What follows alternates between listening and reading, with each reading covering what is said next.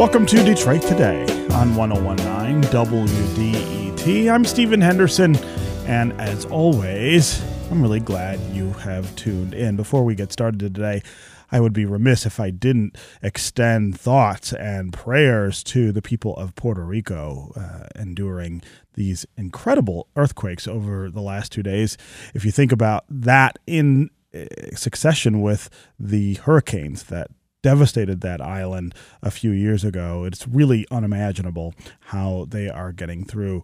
That's a subject that I'm sure we will end up talking about right here on Detroit Today in the coming days. But meanwhile, we do want to extend, again, best wishes to the people who are there and, of course, to people who are here who have relatives and friends on the island. Okay, today we are going to continue with our ongoing Defining 2020 series, where we take a look at issues and terms that are going to play a pivotal role in the coming year, and especially in the presidential election in November. Today, we're looking at a topic that has taken up more time than any other in the Democratic debates that have taken place so far: healthcare. Joining us for this conversation is a person who knows the topic inside and out. Julie Rovner is the chief Washington correspondent for Kaiser Health News. Julie, welcome to Detroit Today. Thank you for having me back. Yeah. So here's where I want to start this conversation today. It is 2020, 10 years after the Affordable Care Act passed. And as I said in the open, we have had more discussion about health care in the Democratic debates leading up to the presidential campaigns and election than any other subject. When we passed the ACA in 2010, I'm not sure anyone thought that just 10 years later, this would be a subject that was still dominating politics and culture the way it is. I also think that the ideas that are being put on the table, which are pretty radical about how we might change the healthcare system in America, would surprise people would have surprised people if you had said that was what we would be doing 10 years later back in 2010. So I want to start with you explaining to us where we are with health reform in this country and why 10 years after a major shakeup, we are talking very seriously about big changes coming in the next few years. I think it's because the Affordable Care Act was kind of a paradox. It was at once the biggest change in the American healthcare system since the creation of Medicare and Medicaid in the 1960s, but it was also a fairly incremental step, and it was acknowledged by the people who wrote it as an incremental step at the time. They needed, the Republicans were all against it. They needed the support of all 60 Democrats in the Senate, some of whom were barely Democrats, some of whom were obviously liberals who wanted to go further. But in order to get it through, there had to be a lot of compromising and a fair bit of scaling back, things like losing the public option, a public insurance plan that was in the version that passed the House but couldn't get through the Senate. Mm-hmm. So, the idea was that it would be a first step and that Congress would build on it. But of course, the Republicans ran against it and took over the House just a couple of months after the law was signed. And the Democrats, only briefly have had control of any of the houses of Congress or the White House, and never all three at the same time. And the Republicans have blocked any efforts to not just build on the Affordable Care Act, but to actually fix the things in the Affordable Care Act that did not work as anticipated. And there were a lot of those.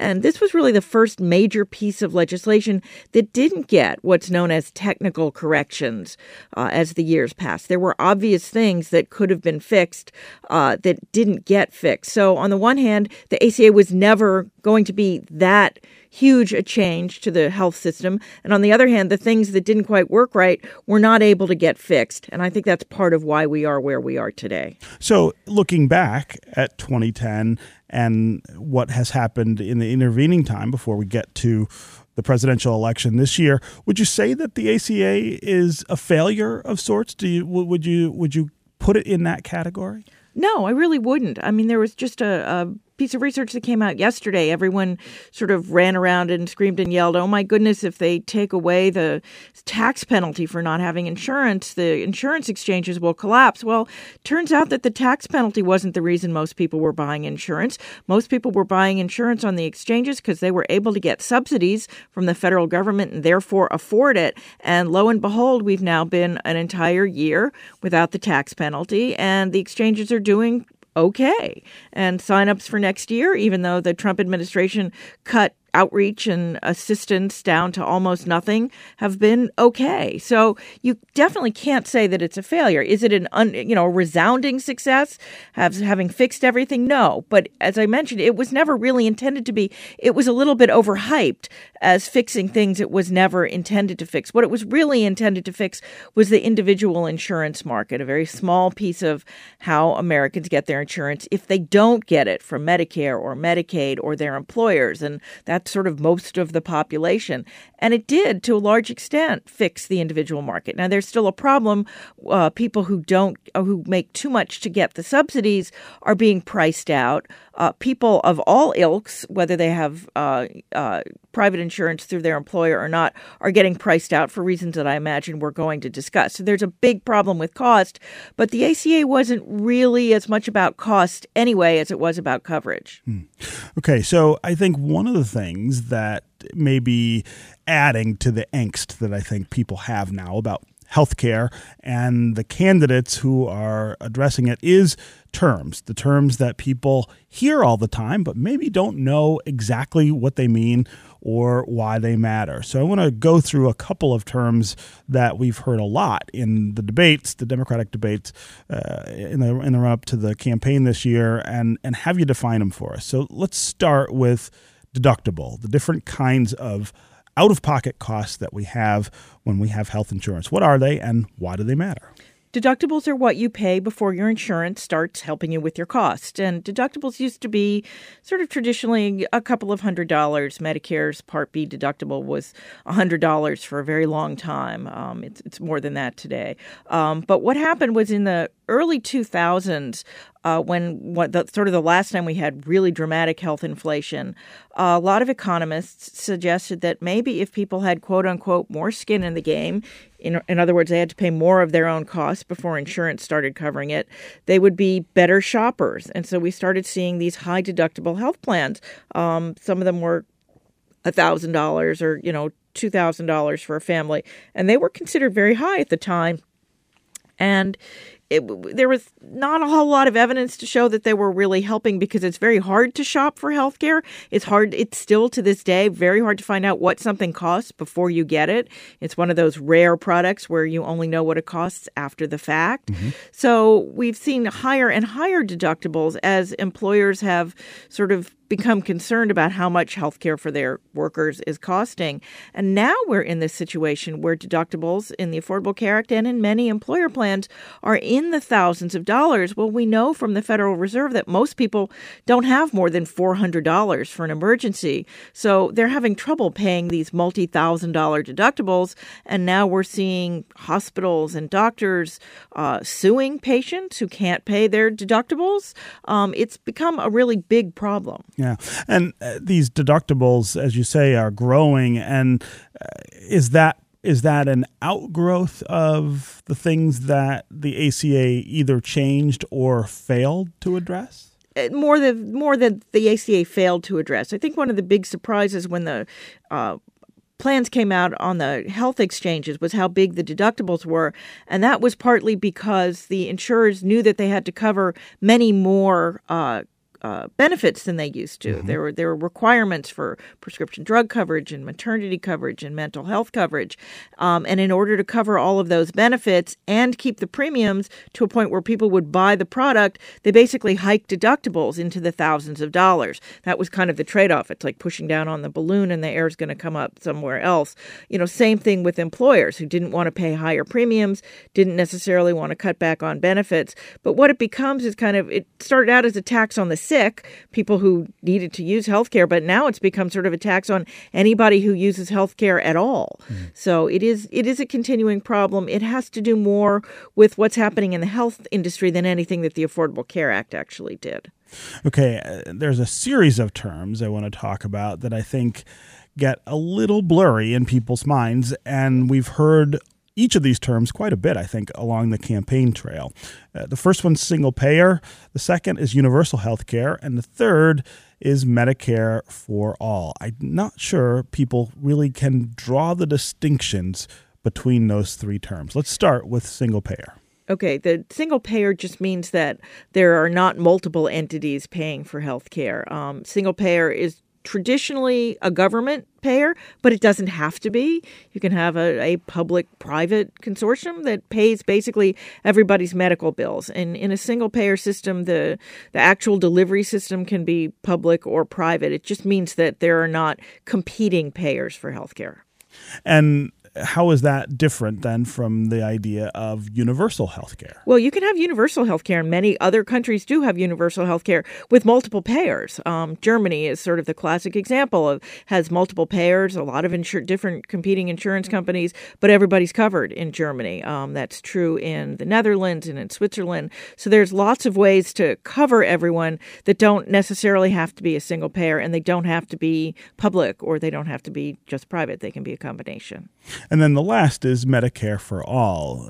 One of the main arguments against Medicare for all is that it would mean much higher government spending. Supporters, of course, counter that it would lead to overall less healthcare spending than the current system. There could be also some sort of transition phase, something that Elizabeth Warren has been talking about. Explain this idea of Medicare for all and explain why a lot of people get very nervous when they hear that term. Well, Medicare for All would create an entirely publicly financed, federal government financed healthcare system. All the bills would be paid by the federal government, a lot like Medicare, the existing program for 55 million seniors and people with disabilities. But it wouldn't be exactly like Medicare, which is where a lot of people get very confused because the current Medicare program isn't all that generous. It doesn't cover a lot of services that people are used to getting, like dental care and vision care and foot care. And Medicare has large cost sharing. It has there's a separate hospital and doctor deductible.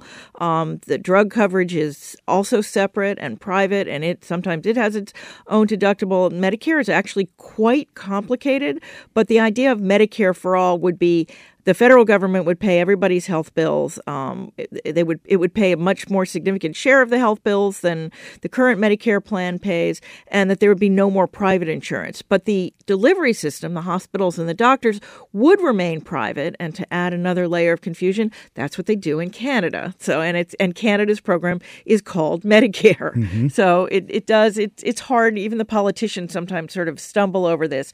And as I say, there are distinctions between universal coverage and single payer and Medicare for all. Mm-hmm. A fourth term that's kind of related to that is public option, which is something that we talked about when the ACA was proposed, and that was one of the options that the administration put on the table. Congress was unable to get its mind around that. But let's explain that term, too. You've got a couple candidates, Amy Klobuchar, Pete Buttigieg, who say that they want to revive the debate over public option rather than talking about Medicare for all. Well, Hillary Clinton in 2016 wanted to revive the debate about the public option. Mm-hmm. So, the public option never really went away. It just couldn't get through the Senate. It did get through the House in 2010. Mm-hmm. But the public option would basically be a voluntary federal government-run or financed program that people could choose alongside a private plan. So it's, as Pete Buttigieg likes to call it, it's Medicare for all who want it. There are different ways of doing public options. There are various Medicare buy-in proposals that maybe older people over age 60 or over age 55 or over age 50 could buy into Medicare, the current Medicare, early. That would be one public option. Maybe some proposals would automatically enroll children who don't have insurance into a public option. Some of them would make, as the Affordable Care Act, originally envisioned, if you don't have employer health insurance or other government insurance, you could buy a public option alongside the private plans in the exchange. So there are a lot of ways to do a public option, but basically the idea would be to have a government-run plan side by side with private plans. And so if you take all of these terms, single payer, universal health care, Medicare for all, public option, and try to, place them on the spectrum of moderate change to radical change. Which ones would be at which ends of that spectrum? Well, they're all pretty dramatic. It's funny how much the debate has moved among the Democrats who are talking about things. Medicare for All has been out there. I think I went to my first Medicare for All press conference in the late 1980s. It's not new. It's been kicking around, and it's had a lot of support for, all of those years, but it's never had sort of more than about a third of support. So it's never had a majority to get done because it would be a very dramatic change. We're now seeing, although at the beginning of the presidential campaign, we saw many of the candidates embracing Medicare for All. And then I think as some of the backlash started and as people started to understand how big a change that would be, some of them sort of peeled off, including rather famously Elizabeth Warren, who didn't peel off but said, well, maybe we should do something more moderate first. But even a public option, if you'll recall, was too radical to get through in 2010 when there were 60 Democratic votes in the Senate. Right. So that's the moderate plan now, is the public option. And sort of the more sort of out there plan is still Medicare for All and has been. And I think it's fair to say there's a lot more support for Medicare for All than there has been, partly because of the increasing costs that we talked about. But I'm still fairly confident that it's not a majority. I mean, it's a majority among Democrats, but it's certainly not a majority among the entire population. And what pollsters have found is that when you ask people sort of specifically about some of the trade-offs for Medicare for All, starting with your taxes would go up, support for it drops off rather dramatically. My guest is Julie Rovner. She is the chief Washington correspondent for Kaiser Health News. She is with us today talking about healthcare, the different terms that define the healthcare debate here in the country, the debates that are unfolding in the Democratic primary as candidates get ready for the intensity of the campaign trail and then the election here in November. This is all part of our new series called Defining 2020, where we want to drill down on the issues that will likely challenge us here in 2020 as we get ready to vote for a president in November of this year. If you want to join the conversation, give us a call. Tell us what you think of our current healthcare system. Have you gotten stuck with a big bill after an emergency visit and wondered why that happened? Do you have questions about your coverage? Are you concerned that rolling out a new healthcare system, which is something that many of the Democratic candidates say they want to do, will mean more time spent trying to navigate an already confusing sector, or may mean more money out of your pocket? As always, the number on the phones here is 313-577-1019. That's 313-577-1019. You can also join us on Facebook or on Twitter, and we'll try to work you into the conversation. Before we get to listeners, Julie, I want to talk about surprise medical bills, which is something else we've heard a lot about lately, and it seems like it's something that's getting worse.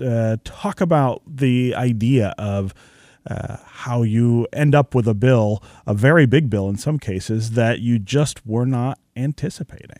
Yes, surprise medical bills are when patients get bills from providers who are outside their network who they did not originally go to seek care.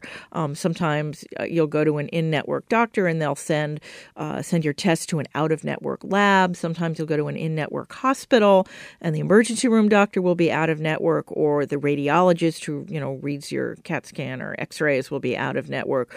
Or even you go and have surgery and your surgeon is in-network, but there might be an anesthesiologist who's out-of-network or an assistant surgeon who's out-of-network. And, we talked a little bit earlier, I think the biggest issue right now are prices, the things that physicians and hospitals are charging. And often if they're out of network, they haven't agreed to a particular charge. So they charge people, not just thousands of dollars, but sometimes tens of thousands of dollars and sometimes hundreds of thousands of dollars. Kaiser Health News and NPR have been partnering for the last year on something called the Bill of the Month, where we sort of feature one particularly outrageous bill every month. We're going to continue to do that. So it's a big problem. It affects people not just, who have all kinds of insurance, pretty much not Medicare and Medicaid, but employer insurance and insurance they buy themselves.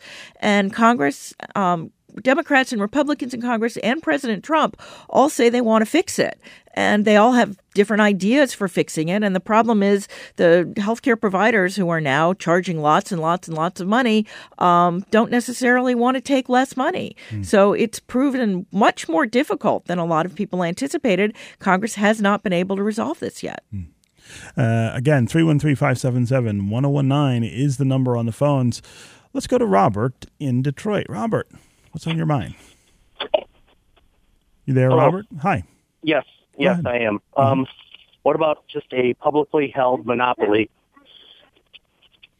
A publicly held monopoly single-payer plan, similar to what we did with electric. So Edison, Right. in order to electrify the entire nation, right? We couldn't have what Indians wound up doing, which was inefficient.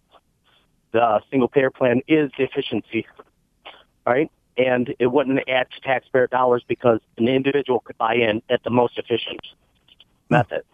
Robert, that's an interesting We can idea. do this. It's an interesting idea. We have something kind of similar in states like Michigan, where Blue Cross Blue Shield, for instance, is the largest provider, and it makes it very difficult for other providers to get into the market. But Julie, address this idea of a publicly held monopoly that's not government run. Is that one of the options we should be thinking about? Yes, I mean it is. I mean you could that as I was saying at the beginning, you can have single payer without the single payer being a government. That in fact there might be people who would be much more comfortable with that, and they could be. And there are lots of of nonprofits. Originally, the Blues plans were all nonprofit. That was the idea. They were there to serve the community, to provide health insurance. And now we still have many nonprofit health insurance companies side by side, with for-profit health insurance companies. So you could do that. But I think, people, particularly candidates on the trail, like to blame the insurance industry for things that are really providers' fault. I mean, the insurance industry could do a better job at negotiating, but this has to do with very complicated economics of how many providers there are and how many insurers there are and how many patients there are. And sometimes if there's only one hospital, they can basically set the price for the insurer if everybody has to go to that hospital. Similarly, if there's only one insurer, but there's lots of hospitals, sometimes the insurer has the upper hand. So it varies. But what we've basically seen with our sort of very pluralistic system is that prices have continued to go up and up and up. Okay, we're going to take a quick break. When we get back, we are going to continue our conversation about healthcare as we get ready to vote for the next president of the United States in November and prepare for the campaign during which healthcare will be a big subject. We're going to continue talking about all of these issues, and we want to continue to hear from you, Tim in Detroit, Carolyn in Royal Oak. If you want to join them, 313-577-1019 is the number on the phones. We'll be right back with more Detroit Today.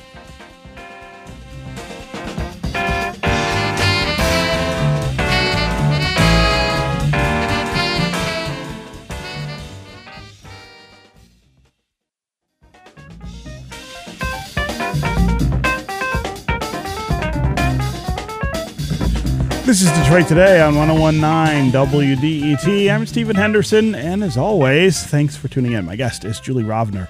She is the chief Washington correspondent for Kaiser Health News. She is here talking about healthcare, the healthcare debate that is still going on in this country, maybe even more intensely than it did 10 years ago when we passed the Affordable Care Act. Why is that true? What are the issues? And what are the candidates who would be president likely to do if they're elected? Those are the things that we are discussing right now. And if you want to join the conversation, as always, the number on the phones here is 313-577-1019. That's 313-577-1019. You can also go to the WDET Facebook page and put comments there, or go to Twitter and hashtag Detroit Today. We'll try to work you into the conversation. We've got lots of callers who want to talk about this issue, and I want to get to a couple of them before we change the subject here, Julie. Let's go to Carolyn in Royal Oak. Carolyn, welcome to Detroit Today. Hi, Stephen. Hi. And I'm so glad you're doing this subject. I have been a nurse for over 60 years, and I know that preventive medicine works. it works. We teach it from little up, and we instead of fundraising for big business, we teach it and we prevent. And that's the way you got to do it. Yeah. Carolyn, I'm glad you called and shared that experience with us. Julie Rovner, one of the things that I remember being talked about when we were debating the ACA was that it would lead to more preventative care because it would insure more people, keep them out of the so-called sort of emergency room care cycle where people don't deal with a medical problem until it's an emergency, and then it's more costly and the chances of successful treatment are lower. Did that actually happen? It did. I mean, one of the things about the Affordable Care Act, and this was the Affordable Care Act also incorporated a number of provisions from what was called the Patient's Bill of Rights that Congress debated kind of furiously in the late 1990s and early 2000s and never could quite get across the finish line. So that actually all got put into the ACA. One of the requirements was that insurance plans, almost all insurance plans, not just those that you buy on the exchanges, but most employer insurance plans, cover preventive care with no deductible. So those, $5,000-$6,000 deductibles we're talking about, you're supposed to be able to go and get your annual exam and, certain preventive tests for nothing. And that generally happens. The problem is there have been some loopholes. For instance, you can get a colonoscopy is considered preventive care, but if they find a polyp and take it off, then suddenly you can be on the hook for thousands of dollars. So it's, there's an incentive for people to get preventive care because it should be no upfront cost, but it isn't always no upfront cost. Sometimes you have to argue about whether it's preventive care or not. And so people are not as incentivized to go seek preventive care as maybe they could be. But in general, most preventive care, things like flu shots, that's why every, grocery store and pharmacy advertises their free flu shots, because that's something that's a type of preventive care that's required to be covered with no copay. Again, thanks very much, Carolyn, for the call and the comments. Let's go to Dan in Davison. Dan, welcome to the show. Hey, thanks for taking my call. I like the previous caller. I'm real happy that this is the subject today. My father has been diagnosed with stage 4 cancer, something he's been kind of struggling with. In October, he was put on Medicaid with what they called a spend-down account, where he had to meet a specific deductible before Medicaid would take over and pay for everything. Between October and November last year, he had $3,400 out of pocket. And then with that, he only had maybe 14 days worth of insurance because he had to meet that spend down and then submit the documentation, and then his insurance would kick in. So he's been out of work. He can't work with his current condition. He had to spend over $3,000 out of pocket, and then most of his bills didn't get covered because in October he was only covered for like 2 days, and then maybe a little over a week in November. And again, Dan, this is under Medicare that this happened? This was under Medicaid. Medicaid. He got under Medicare as of January 1st, so he's in a bit of a better spot. But my main thought was, I'm not super into the healthcare field. I'm not a politician, so I don't necessarily know what the solution would be. But the system we have currently just isn't working. We have people who can't afford to basically eat and then also get their treatment. Deal with their medical needs. Yeah, Dan, I really appreciate you calling and sharing that story. Julie Rovner, talk about this spend down that apparently is part of the Medicaid system, which is, of course, different from Medicare, but it sounds like something that may need to be addressed. That's right. And it's not a deductible. This is the structure of Medicaid. Medicare is a universal program for people over age 65 or people who, after 2-year waiting period, qualify for Social Security disability. Medicaid is a program for people with low incomes, and that's where the spend down part comes in. It's not a deductible. You can't qualify for Medicaid until your income is below a certain point, and in general, your assets are below a certain point. That's changed somewhat, and I know Michigan just expanded Medicaid, and so some of the rules around that have changed, but generally what spend down says is that we will cover you with Medicaid, but you basically have to impoverish yourself first. That's basically how that happens. And that's not a function of the ACA per se. It's just a function of Medicaid. Correct? No, in fact, the ACA made it easier to get on Medicaid. That this is a function of of how Medicaid works as a program for people with low incomes. But yeah, it's true. I mean, in many states, and it does vary by state, the amount that you have to spend down to can leave you very much impoverished before the state government, and shared by the federal government, starts picking up your bills under Medicaid. Once you get on Medicare, if you're already qualified for Medicaid, you can be on both of them. They're called dual eligibles, people who are then Medicare pays bills first, and what doesn't get paid gets picked up by Medicaid. Again, thanks very much, Dan, for the call and the story. Let's go to Lori in Troy. Lori, what's on your mind? Hi there. Hi. I have a really interesting perspective because I was employed by other people as full-time staff member for most of my career up until the last 2 years. And then my husband and I were faced with $1,000 a month that we write a check for out of our pocket to pay our health insurance premium and an $8,200 deductible. Wow. Well, I got cancer, and my deductible spread out over 2 years, so there's, $16,000 to the hospital. And then now I have to continue to get treatment, and I'm starting a new calendar year with another deductible. And it's crazy what you end up having to spend. And yes, we're paying it, but there's a reason that cancer is the number one cause of bankruptcy in our country, because they make it so expensive to get the care you need. Even if you have the income and can afford to pay the premium, can you afford the deductible? Can you afford the deductible, which is a question a lot of people are asking themselves. Go ahead. Exactly. One of my things, too, is do we do ourselves a disservice by paying for our health insurance through employers? Because it's a little less painful when we pay it through our paychecks than it is when we pay it out of pocket. If we were all writing that check every month and seeing what we didn't get, we might force change faster.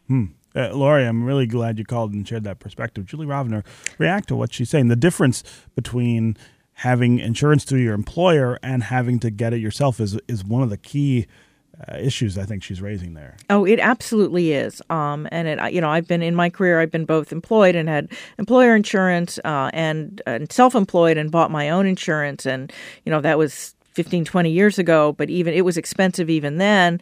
And, as you aged, it got more expensive. This is why, there's been a particular problem with people sort of over the age of 45 or so who are sort of pre-Medicare, that 45 to 65 range. It's really, really expensive. But I think caller's also right that what people are really feeling right now it's less the premiums and more the deductibles, the sharp spike in deductibles, which very few people can afford to pay. And then you get a serious or chronic illness, and suddenly you have to, pay thousands of dollars, and that's with your insurance. You have to pay thousands and thousands of dollars. And I think that's probably the primary reason why healthcare is such a big political issue today, because it is affecting so many people in such a big way. One of the other ways that people are being affected by healthcare is long-term care. This idea of people who need care over a long period of time. Can you talk a little about how that is maybe driving anxiety among Americans about healthcare as well? This is a really undercovered and untalked about issue. I actually, when I started covering healthcare in 1986, it was one of the first big stories that I did. What are we going to do about long-term care, particularly for the baby boomers? Most long-term care is not really medical. It's people who need help with what are called activities of daily living, of, getting out of bed and getting dressed and going to the bathroom and cooking. Those are things that get harder as you get older.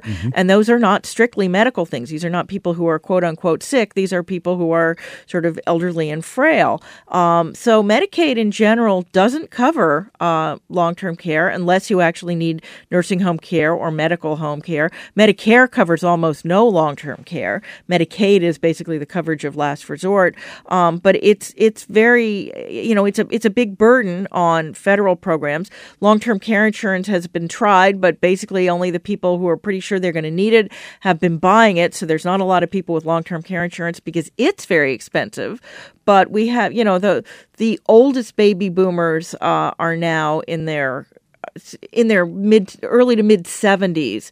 And when you start to need long-term care is usually in your late 70s and 80s. So we're going to get hit really really hard and really fast in about 5 years, and nobody's talking about it. The other related subject to that is this idea of caregiving, right? That lots of people end up in the role of having to provide that care or find a way to provide that care for family members, parents, or other relatives. And I think that also, of course, leads to people being really anxious about the state of the healthcare system. And they should be. And it tends to be women who become caregivers. Mm-hmm. And they talk about this sandwich generation, women who are caring for aging parents and children at the same time. Mm-hmm. It does tend to push women out of the workforce, because if you're caring for someone full time, you obviously can't also have a full time job. It is a very big deal, and it is really one of the sort of less paid attention to social issues. It's not completely a health issue. It's a social issue that we're not really addressing, but are going to need to soon. I also want to talk about reproductive rights in healthcare. At the October debate, one by one, the candidates all vowed to push for abortion access, which is, I think, in response to a slew of recent conservative efforts in lots of states to kind of whittle away more at Roe v. Wade, if not attack it square on. Talk about how reproductive care fits into the overall healthcare debate. Well, reproductive care, I mean, obviously the Democrats haven't talked about it that much, particularly in their debates, because they don't disagree on it. It's not an area where they can draw distinctions among each other. But obviously there's enormous disagreement in the country. And I think this is one of the main reasons, in fact, they say it, why, evangelicals and many very conservative people still support President Trump, despite many of the things that he has done that they probably disagree with, that they say they disagree with. But he's been incredibly staunch at trying to root out any support, not just for abortion, but in some cases birth control in the federal government. States have been emboldened to pass laws to try to take out Roe v. Wade, because now they perceive that they might actually have a majority on the Supreme Court. And we will find out later this year. There's a case out of Louisiana that is before the court this term, and we will hear about that. In fact, it's a law that's almost identical to a law out of Texas that the Supreme Court actually struck down in 2016. So, I mean, it would be a pretty quick reversal. So, yes, this is a big issue. Democrats are trying to sort of rally their forces, pointing out, that President Trump has basically, restocked the entire federal judiciary with the help of the Republican Senate. The Senate did almost nothing this fall in terms of legislation. All they did was approve, Trump-nominated judges. So this is a big deal that also is not getting perhaps as much attention as it could be. We're going to take another quick break, and when we come back, we're going to continue our conversation with Julie Rovner about healthcare, and we're going to hear more from you, Amy in Detroit, Tim in Detroit, Marilyn in Oak Park, Dan in Detroit. We'll get to you next. If you want to join them again, 313-577-1019 is the number on the phones. We'll be right back with more Detroit Today.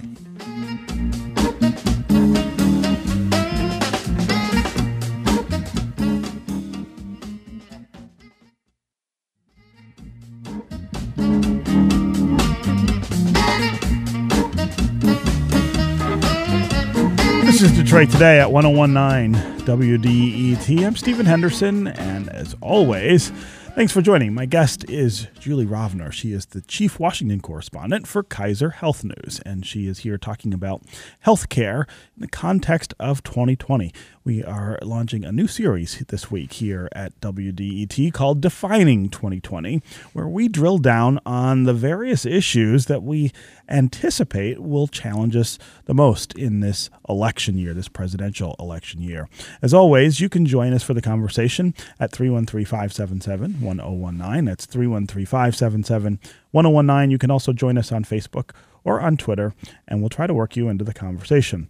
Let's go to Tim in Detroit. Tim, welcome to the show. Good morning. Great show and great topic. Thank you. Hey, I just wanted to know a little about health savings account and flexible spending account. I had a health savings account last year, which enabled me to kind of save and then carry over to the next year for any kind of health deductibles I had. Mm-hmm. And I went into a plan this year, and since I changed plans, they took the health savings account away and put me into a flexible spending account. and limit the amount I could put in. And now I don't have enough to really cover my expenses that I have next year. So I was just wondering if you could talk a little about that. Tim, great question. Julie, talk about the difference between health savings accounts and flexible spending accounts. Well, they're both ways. If you have enough money to set aside, or in some cases for your employer, in the case of the health savings account, your employer can provide you with some money to help seed that health savings account, to basically put away money tax-free for medical expenses. Now, the health savings account has to come with a qualifying health plan with a high deductible, which used to be the high deductible when they originally started was $1,000, which sounds like a low deductible today, but I believe that the amount is now, it has to have at least a $1,500 deductible to qualify for a health savings account. The health savings account is separate. The money, as the caller mentioned, can roll over if you don't spend it. And when you turn 65, you can take it out tax-free for anything. It doesn't have to be for health expenses. So it's quite an attractive tax shelter if you have money. Flexible savings account, flexible spending account, a little bit different. The money, if you don't, it's a use it or lose it. If you don't use the money in the calendar year, it goes back to your employer. But it's the same idea that you get to put away money tax-free that can be then used for medical expenses. Some people with flexible spending accounts, I have one of these, has a card. So when I go and buy prescriptions, I just give them the card, and it's basically a credit card, but it automatically comes out of my flexible spending account. They have changed the rules for these recently to make them a little bit more flexible. But generally, they're both of the same category, which is to say, you can put money away for certain medical expenses. And from an employer perspective, is there an advantage to having one of these as part of your health benefits or the other? I don't think so. There may be some different tax benefits. It gets very complicated very fast. Yeah. I should mention that flexible spending accounts can also be used for childcare, and that's pretty common and pretty popular. But it is often a perk that employers will want to provide. And the health savings accounts were originally the conservatives' idea of, as I mentioned earlier, making people more aware of what they spend, because that health savings account would be their own money, and perhaps they would be, more willing to negotiate or more desirous of negotiating on price if it's their money that they're spending. But as I also mentioned, it's really hard to find out prices in advance. Yeah. Tim, thanks very much for the call. Let's go to Amy in Detroit. Amy, welcome to the show. Hi, thanks for taking my call. I'm a small business owner in Detroit, and from a business owner's perspective, the need to have to navigate the quagmire of the healthcare system in order to try to offer benefits is incredibly burdensome from an administrative perspective. We also, as a very small business, have never been able to really afford to offer healthcare benefits. And so ultimately, we have a lot of challenges attracting and retaining employees that really only have ACA as an option, which isn't a good option from a lot of people's perspective. So if you could talk about the small business perspective, that would be great. Yeah. Amy, I think that's a wonderful dimension to add to the conversation here. Julie Rovner, what about small businesses? It is.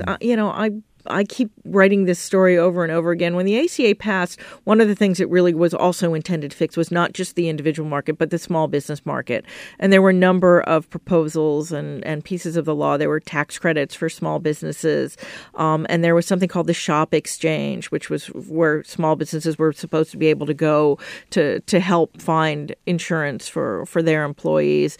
And basically what happened when the exchanges kind of blew up on launch in 2013, all of the work went into basically standing up the market for individuals, and the small business part of it basically just got left to the side. And so it's never really been addressed. So it was a goal of the Affordable Care Act. If you want to point to things that were kind of failures, that was definitely one of the failures. Small businesses are not covered by the employer mandate, which is still in effect, which requires,